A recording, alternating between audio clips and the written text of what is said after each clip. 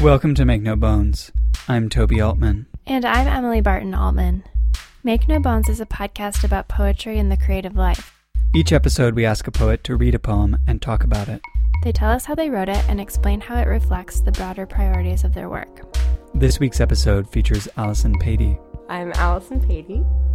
Allison Patey's poems can be found in Boston Review, The Brooklyn Rail, Jubilat, Kenyon Review Online, The Literary Review, Tin House, the Pen Poetry Series, and elsewhere.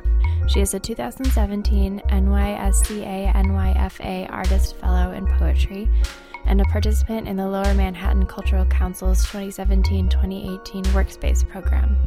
With Nora Mackey, she is co-founding editor of Singing Saw Press. She read her poem Promenade for us. We talked about walking, dancing, mapping, and the politics of writing from your own experience. I've always loved reading and I've always loved moving.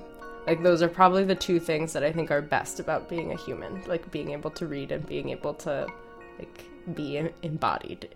Like, the main reason I would say I didn't pursue dance is I'm just, like, not that technically good. But I love choreography because I love thinking about bodies in spaces. And through all that time, I was always writing and primarily, like, reading. And I do think there was this, like, moment for me in high school where I had a teacher who introduced me to Gertrude Stein, and I was just like, what the fuck? This is amazing. Like, I felt, like, so excited. It seemed like by far the most urgent thing that was happening in my life. And when you're, like, 17, there are a lot of things that seem very urgent. So I just, like, really wanted to, I don't know, follow this and read as much as possible. And then when I did, I had been writing somewhat, but then when I did stop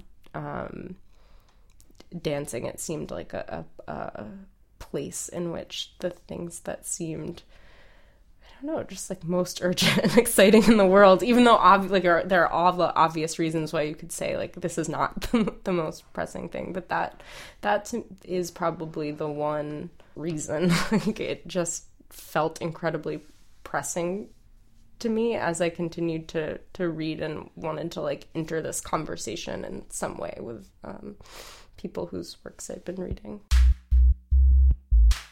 The first way that I think I really started writing discrete poems was, like, as I walked places, I would, like, draft in my head, which I think a lot of people do. When I stopped dancing and choreographing, writing really became a place for me to track movement in spaces.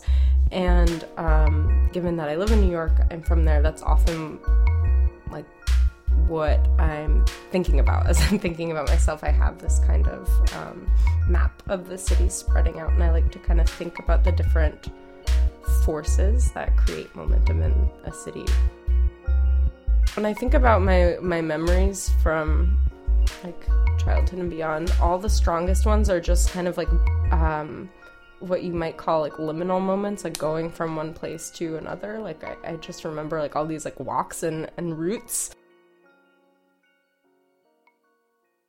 One thing I like a lot about New York and about writing about New York, because I write, you know, often my poems have a first person, like, subjectivity, but and that relationship to place, but perhaps this is true of any place, but New York particularly, I really think you're aware of not being able to claim ownership of it because there is no definitive New York. Like, not only is it a large city with lots of separate enclaves where, you know, no one could really claim to be involved in a meaningful or even superficial way with more than a few, but even those that you do feel connected to are changed often and feels like destroyed, but you realize that it's you know, continuous, again, like, forces of things moving through the city, especially, like, various nexus of power and money you see shape the city and tear it down in different ways.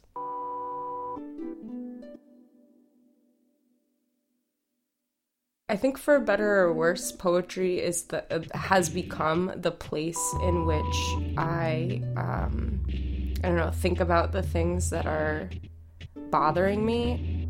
I have a full-time, fairly demanding 40-plus hour a week job, and the way that structures I don't want to be dramatic because, it's fortunate to be gainfully employed, but I do feel it has an extremely dulling kind of pull to your time and your hours, and structure your days the way that you spend your hours. And I find that has a very dangerous pull on your mind and the way you're thinking about yourself in relationship to the world.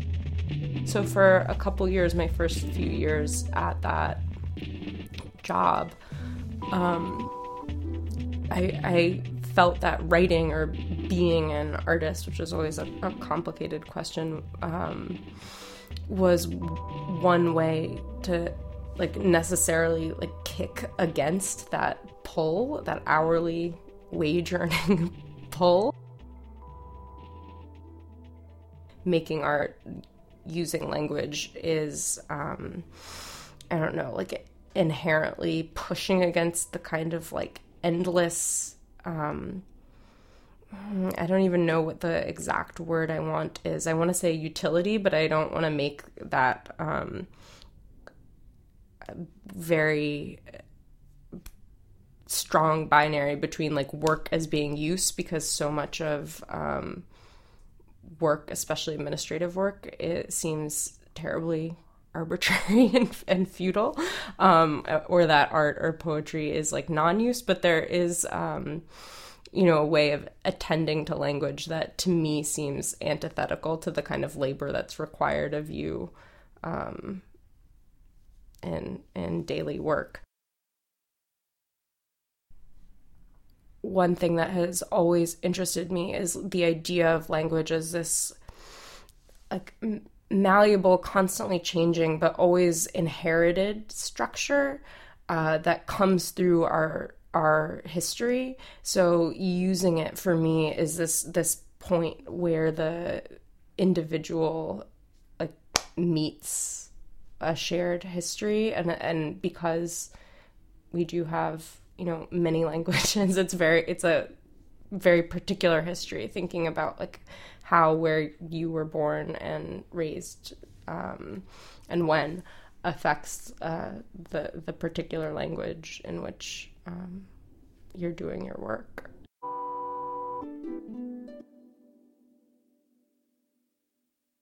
When I'm thinking about an idea, often the place that I start is with my own experience, which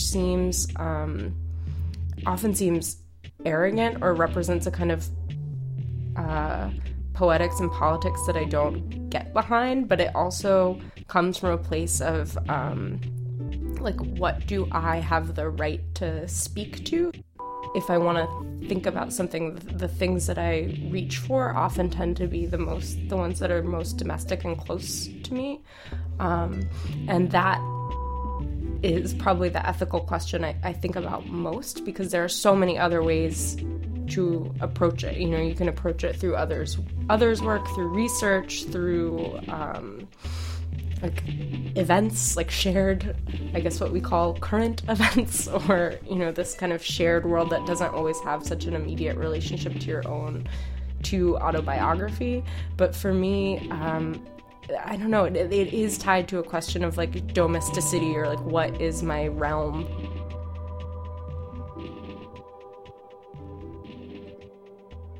I think this poem I wrote really quickly, which is rare for me. Usually I write very kind of line by line, thought by thought, and not necessarily linearly, but I tend to, I rarely find the whole shape of a poem from, when the first time I sit down to draft it. That shape usually comes together through many iterations and a lot of erasing. This poem I revised quite a bit, but it came together all at once, and I think a lot of it really is experiential. It was kind of an early day in spring, and I was feeling that kind of when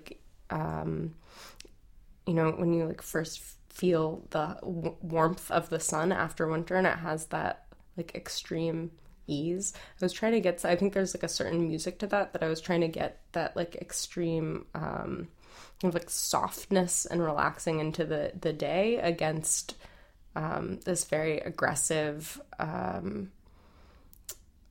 architecture and aggressive also feeling of, as you relax into that ease, still like I don't know, wanting these like forces of money and desire, like propelling you through that softness.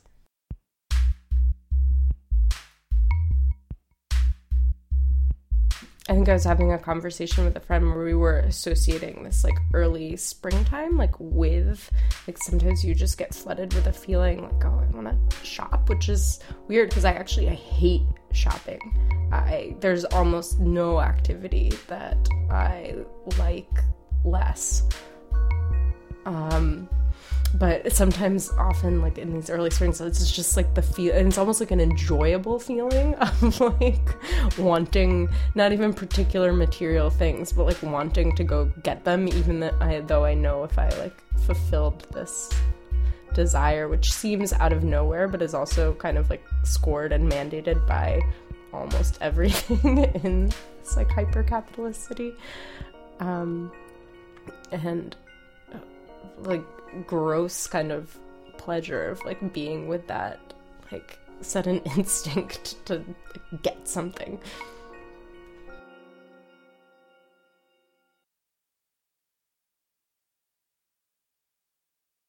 This is Promenade. It is spring, why not place your hands on your sun-warmed hair, a swell of ease you can ride, and crossing your path is a woman in low-slung mules. You want what she has, easy limbs and deft gait, but don't you already have this? The wash of grasping, a go-to trick light. In the distance, the latest new tower, oh God, to see your giant hand rip the sky and work the glass, the owners at climax ejected up to the clouds, the sun on your chest and the sudden urge to shop, spilt rice in the gutter, you think at first bird guts, the early day angled down in lavish display.